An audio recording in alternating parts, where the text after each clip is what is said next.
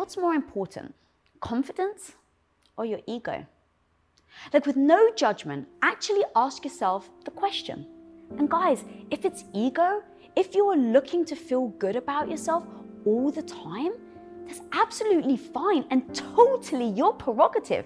But you may as well save the time and switch off this video right now, because developing and building your confidence will be more freaking painful than going 10 rounds with Mike Tyson.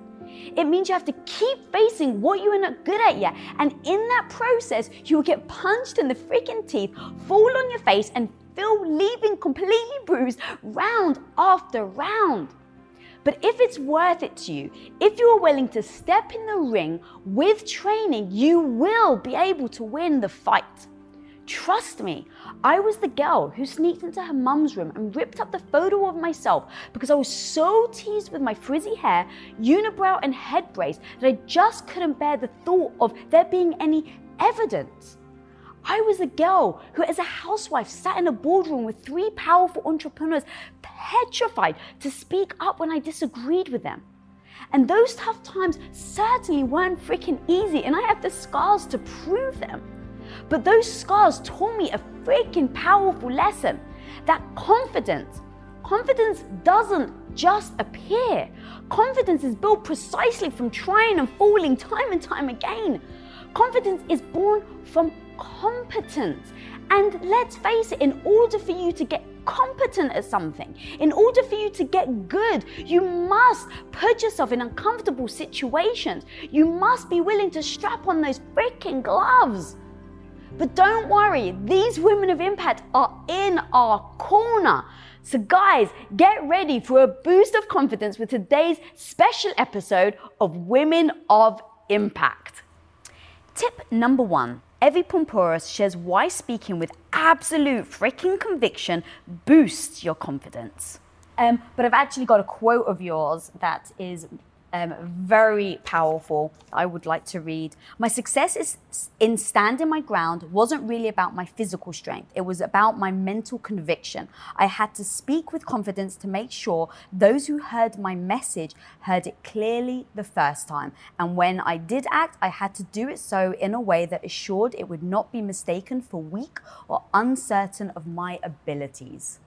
Yeah. Woo! How do you do that? It's the way you carry yourself. I feel like break it down. What does size matter? Like, that's the thing. Like, power and strength, first, it lives in the mind. Right. So if I think myself strong, I am strong. If I think I'm like, even with that, Chinese delegate, or when I've had altercations with somebody bigger than me, or somebody's messed with me, and I knew maybe they could take me. My mind, I'm like, all right, man, you may walk over here, and you may beat me, but I promise you, you're gonna be limping back. You're gonna have to earn that. And that's kind of like that sentiment I've always had. Like, I don't ever put myself underneath. It's like, I'm gonna brawl if I need to brawl. But again, like I'm speaking this way, but it really isn't my go-to behavior. It was, though, like I really did want to fight everybody when I was younger, and I wanted to express my opinion and force my opinion down other people's throats. And I'm like, why am I doing that? And I realized that we do that, 1, ego. Your ego runs amok. And then 2, insecurity. Especially when you're younger, you're trying to figure yourself out, so you don't know who the hell you are. And being grounded in yourself. So I really think it's like just about pausing and not letting yourself kind of like run wild.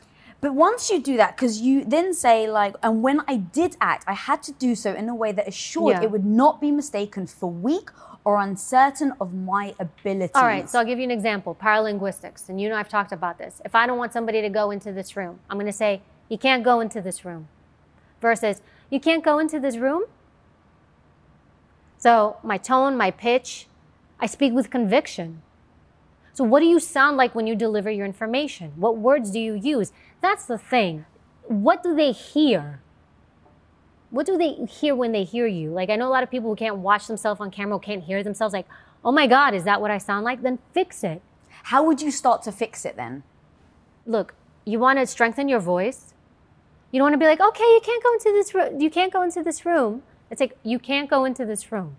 You also have to believe in what you're saying and why you're saying. So when I did my previous job, like, I was protecting the president of the United States. I had the backing of the U.S. Secret Service. And look, having that gives you confidence.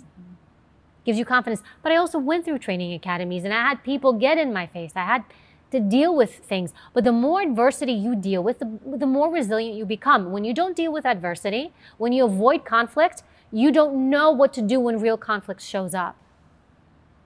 Repetition. Repetition. Tip number 2. Mally Ronkel shares why confidence cannot rely on your physical appearance. Let me ask you a question. Do you think that putting makeup on, doing your hair, doing all this, does that make you insecure?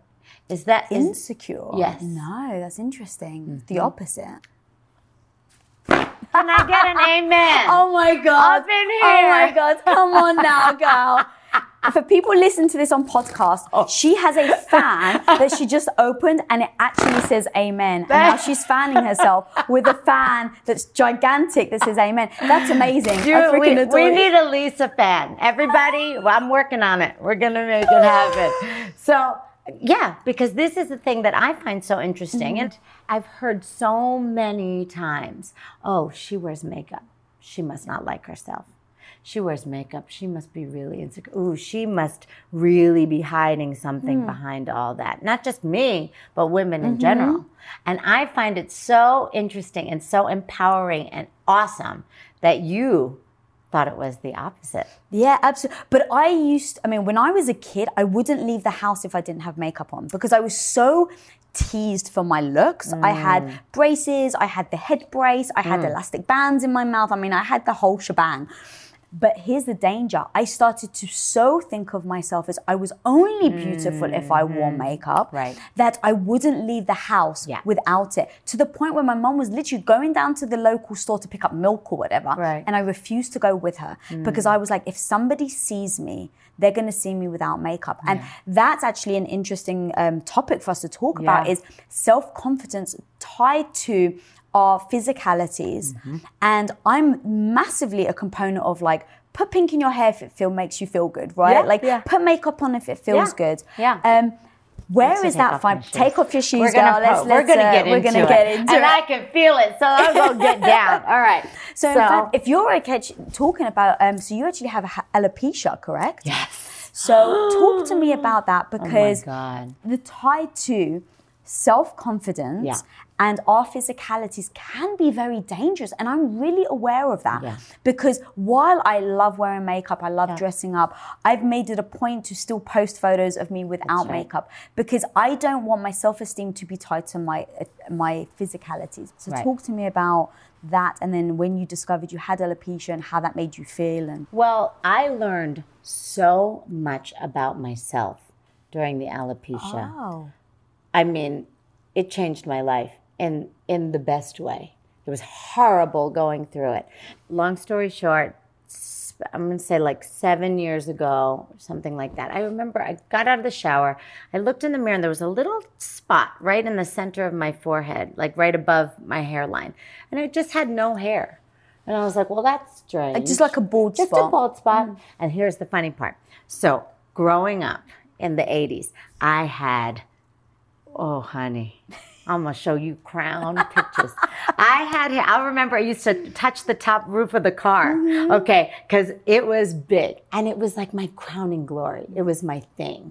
I would get up hours before school to do my hair because it was my calling card. It made me who I was. My hair, my makeup, that was who I was, So I look at the picture, or I see the bump, the hole, the bald spot, and I'm like, what is that? It's strange. A couple of days later, I looked at my friend. I said, is it getting bigger? And she's like, it's getting bigger every day. I take a picture of it. I send it to my doctor, and he says, do you know what alopecia areata is? And I was like, yeah, but I don't get that. I have great hair. I have a lot of hair. That's who I am. I said, I think you need to come in and see me because we need to start, treating that before it spreads like wildfire. Well, before I knew it, I was completely bald here in the front of my head and the crown of my head. So the whole entire back, bald. And you said this is 7 years ago, so your Mally Beauty is already out. Oh, yes. And so you're already... Mommy, I'm on TV. I'm doing live shows on QVC. I'm going on Good Morning America. And every day, my hair is falling out in giant pieces. And I was so afraid that this person that was created, that was who I was going away. Who was I going to be if I didn't have hair? And then the eyebrows, the eyelashes, all of this stuff. No. This is who I am. You can't take that away from me. First of all, I think it was two things. Number one, I think I was going through a lot of hard times at that moment. In life? In life. Okay. But I was not allowing anybody to see it. I was always trying to show that everything was together. I'm fine. Everything is fine. Yes, I'm good. Don't worry about me. Inside, you're dying. You're worried. Am I making the right decisions? Am I doing the right thing? Am I doing this right in business? Am I doing this right in family? Am I being a good mom? All these things, but I would never say it. So your body takes in all of that fear and all of that worry, and it finds a way out. If you think that it's not going to find a way out, you are very mistaken. And I get emotional because I feel so much for all of us who try so hard to hide our fears, worries, insecurities. So God said to me, I'm going to hit you right in the balls. I'm going to hit you in the place that you trust the most, that you know is your thing. And it was terrifying. So that was one. I was hiding all my worries. Number two, that was who I was, like I said. Your identity. My identity. And without that, who are you? And I had to figure it out. Tip number 3. Elle Russ shares how to get freaking confident to respond to negativity. And now I want to take us to then, that's assessing yourself, projecting on other people. But what about the downers that are coming to you? So you're trying to be confident, you're trying to work on yourself, you're doing everything that you just said, and now you've got other people coming to you, being the naysayers. How do you react, and what is your advice in those situations? It depends on how severe, if it's a stranger or a loved one. Okay, in fact, take me through both. Yeah, so it depends. Like there's times when I've spoken up to a stranger. For example, a stranger asked me what I do. Like, hey, what do you do? And I said, I'm a writer. Now, just for everyone watching, if you're in LA and you say you're a writer, like absolutely nobody cares, right? And they're usually like, whatever, like, what have you done? They want your whole resume. You know, if you say you're a writer anywhere else in the country, they're like, oh my God, that's so cool. What do you write? You know, and people are more interested. So I said, I'm a writer. And he said, literally verbatim, he said this. He goes, okay, so are you like a real writer that makes money at it? Or do you like work at Starbucks and do another job, but like just write on the side? And I said, that's rude as fuck, dude. Would you go up to a real estate agent and go, do you just have your real estate agent license and not sell houses, but like live at home? Or do you actually like make money at it? And he goes, oh, well, that's different. I go, no, it's not, dude. It's just rude. And I said, but the good thing for me is that when I come across a naysayer like you, I use it to fuel my confidence, and you've just propelled me to a level of success. So thank you very much. So I also choose to believe, I think I would love it if everyone did, that when you get hit like that from people, you got to use it to fuel. Like I just have this belief system that when you get hit at like that, you're just raising me up. You've just propelled me another level. And I always say it's not necessarily about proving them wrong. It's about proving yourself awesome. So we can stop sharing as Steve Harvey, I think it was his quote, stop sharing your $1 million ideas with $100 people. If you keep coming up against the brick wall, your sister keeps being unencouraging or skeptical about whatever you're doing, stop sharing stuff with them until you've either achieved it. But even once you achieved it, you might get downered by that person, you know? I mean, so many examples in my book of this, but one that I got hit with was by a family member who I love, who's normally encouraging, who's not necessarily a downer, but it can come from anywhere. And so when I wrote my first book, I was really excited about pitching it to Mark Sisson. And I told a family member, I'm like, I'm really excited about pitching this book to Mark. And they said, well, you've never written a book before, like just skeptically. And I was like, okay, I've written screenplays, whatever. Like it's not a different, it's just a different genre. Like I just like, whatever, I'm not worried about it. But it was a little bit of a hit because it's kind of like in that comment, they're being like, well, I don't know if you can do that. So then I got hit again. Mark agreed to publish my book. I went back to the family member and I said, hey, you know what? Mark agreed to publish my book. I'm so excited. And they were like, well, now you have to write it. I was like, oh my fucking God. Like now you've kind of, in that comment, you've relegated me to a point where I have failed and not followed through. That's kind of what that is. I was like, of course I'm going to write it. I finish everything I start. Like, what the fuck? So then I got hit again. The book's about to be published. It's not out yet. Barnes & Noble calls. They want to buy like 1,000 copies. And I don't think they even read it, but they probably trusted whatever, copy we gave them and they trusted the publisher. And I told the family member this story. And again, I got hit with another downer. They were like, well, that's silly. Like, why would Barnes & Noble publish a book they never even read yet? I mean, that's a big risk. I mean, again, now they're basically propelling me into a state where now I'm so embarrassed because a big corporation took a chance on me and they're going to maybe regret it because they were so stupid to buy it without reading it. And I mean, you get hit at every turn, right? Now, the fourth one on the book was from one of my best friends who we've like never gotten into an argument with. But this is a perfect example of someone projecting their lack of confidence onto a subject onto you.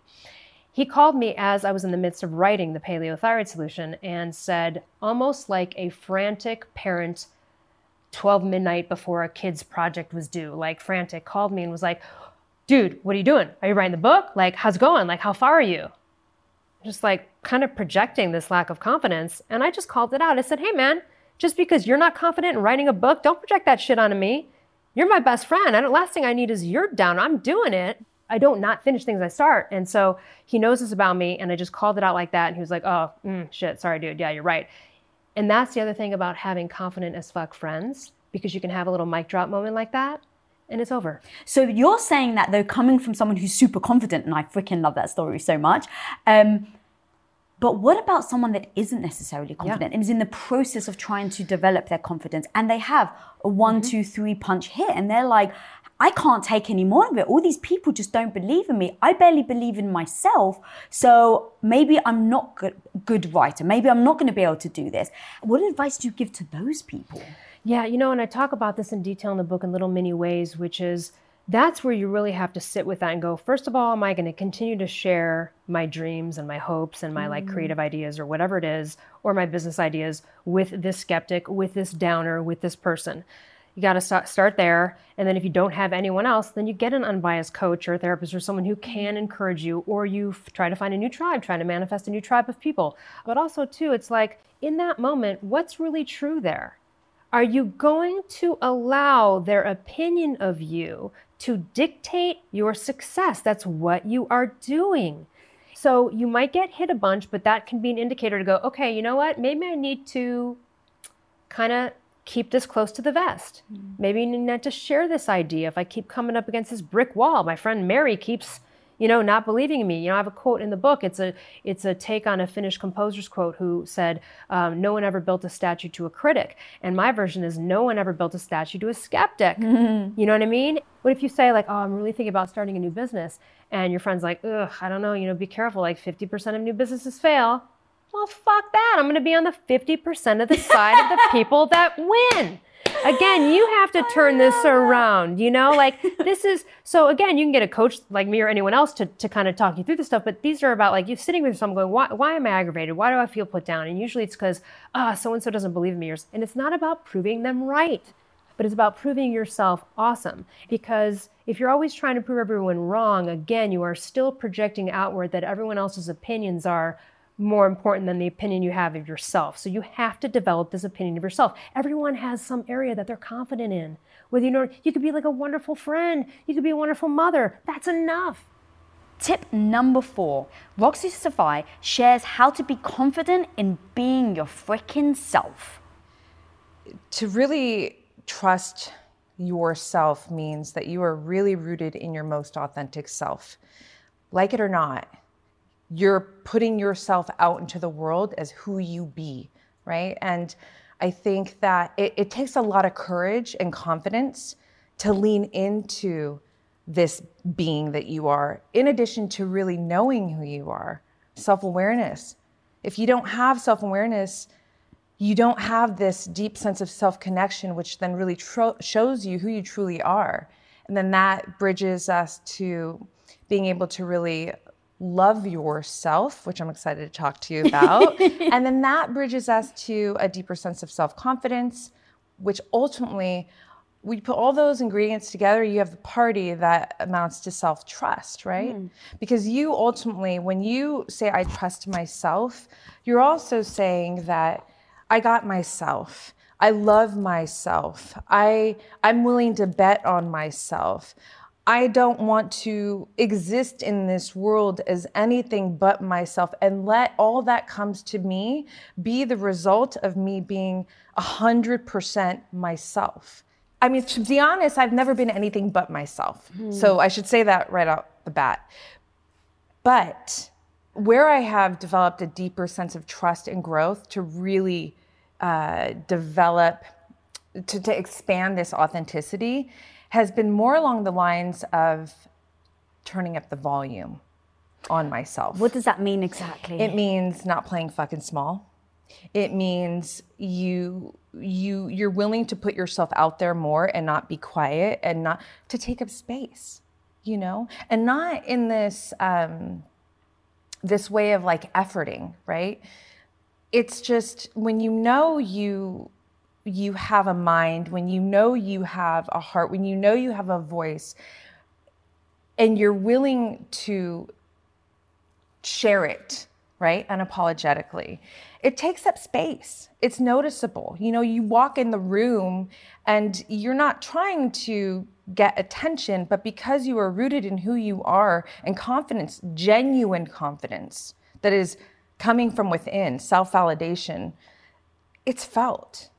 It can make a lot of people really fucking uncomfortable.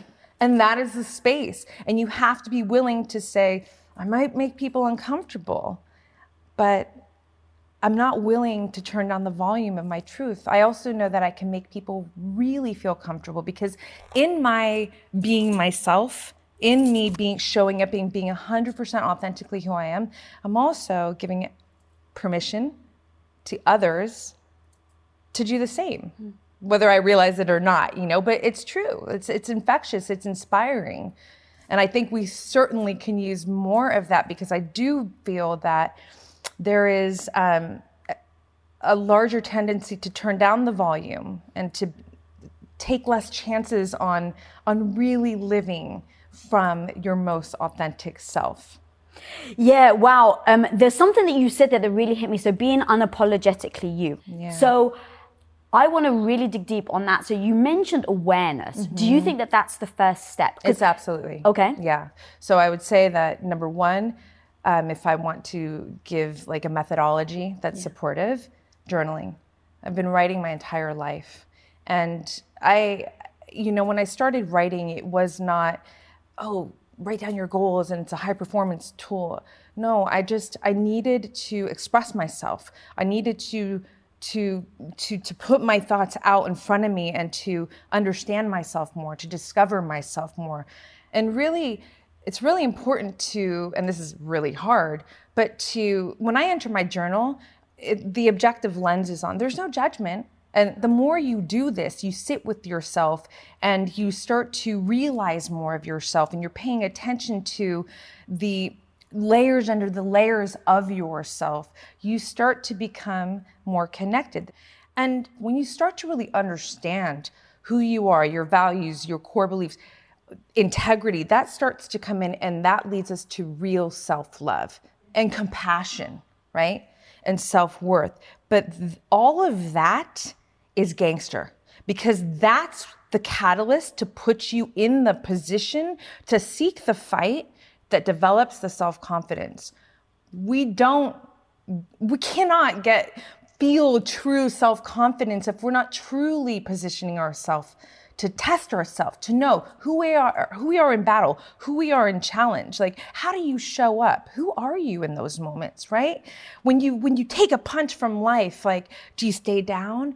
Do you become the victim? Or do you get back up?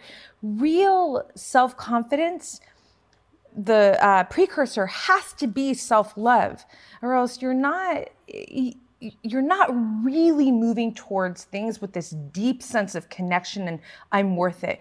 I need to get to the other side of that challenge. Tip number 5. Eve Torres Gracie explains why the women you surround yourself with can actually make or break your confidence. Well, speaking of self-worth and confidence, I would be saddened if we didn't get to speak about the confidence that you had, my dear, at the party that I held. Oh. So for those at home who don't know, I do Women of Impact parties and invite all the incredible women I'm around. And you came and That's awesome. Tell me the story of what happened. It was the most incredible thing that I swear to God, I wrote that in my best things of 2018 was that. Oh my goodness. Well, let me just first say it was the best party I've ever been to, because I was like, I never want to go to another party again where I don't need, or I can just wear pajamas and, just have a bunch of amazing women. But I was there and I have a 4-month-old son. And so I'm still nursing and have to pump every once in a while. So I was at the party having a great time and I'm like, oh my goodness, I need a pump. I had brought my pump. You graciously, I asked you if there's somewhere I could do it. There was a room. So I got all set up and then I'm sitting there. And you had even asked, she said, do you want some company? Yeah, I wasn't sure what was appropriate. No, exactly. To be honest, and I was like, you know what? I do want company. And I was like, I actually don't want to leave the party right now. I don't want to sit here in isolation and pump. So I have my nursing bra on with my pumps out. And I just walk out and I'm like, hey guys, just continuing the conversation, nothing's happening, the whole time. But I was like, I never want to go to a party again where I can't just pump in front of everyone. This is awesome. I had so much respect for you. And that's why I really wanted to bring it up, because the level of confidence and the level of I think intimacy we all just had with each other and allowing each other to have a space of just being ourselves was so incredible. And I swear to God, that was if you had to ask me the best thing that happened in that entire evening, it was that. You stepped out in front of 30 women, with your boobs out. And these are powerful, awesome women too. These are super incredible, influential women. And you just come out and you're like, screw it, I don't want to leave the party.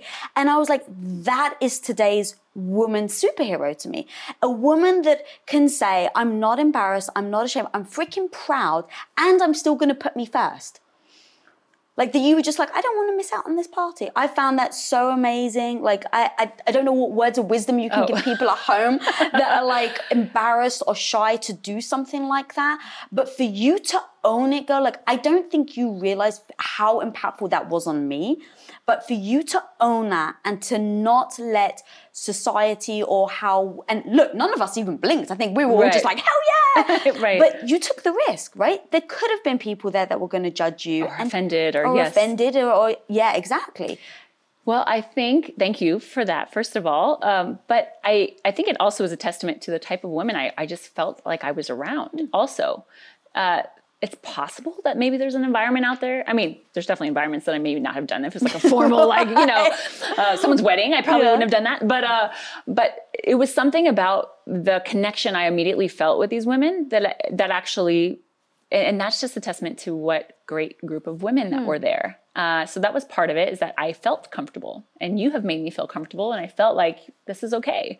But it really does come down to comfort with yourself, and knowing that somebody could be offended by this, or somebody may judge it, but I want to be a part of this party. And I could sit here for 15 minutes by myself, or I could still have these conversations with these, incredible women, just listening to what you want, and there might be a time where you go, you know what, I need a minute to myself. And you have to listen to that too. And you go, I need to recharge. And I'm extreme introvert.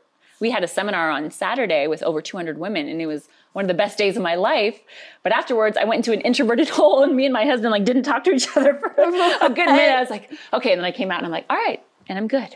Okay, I've recharged. But that might happen at a party, and you have to listen to that too, and people might judge you for that and say, wow, she's, why did she disappear for so long? Whatever it is that you need, it's just honoring your needs and listening to them and saying, you know what, this is what I need right now, and I'm gonna do that.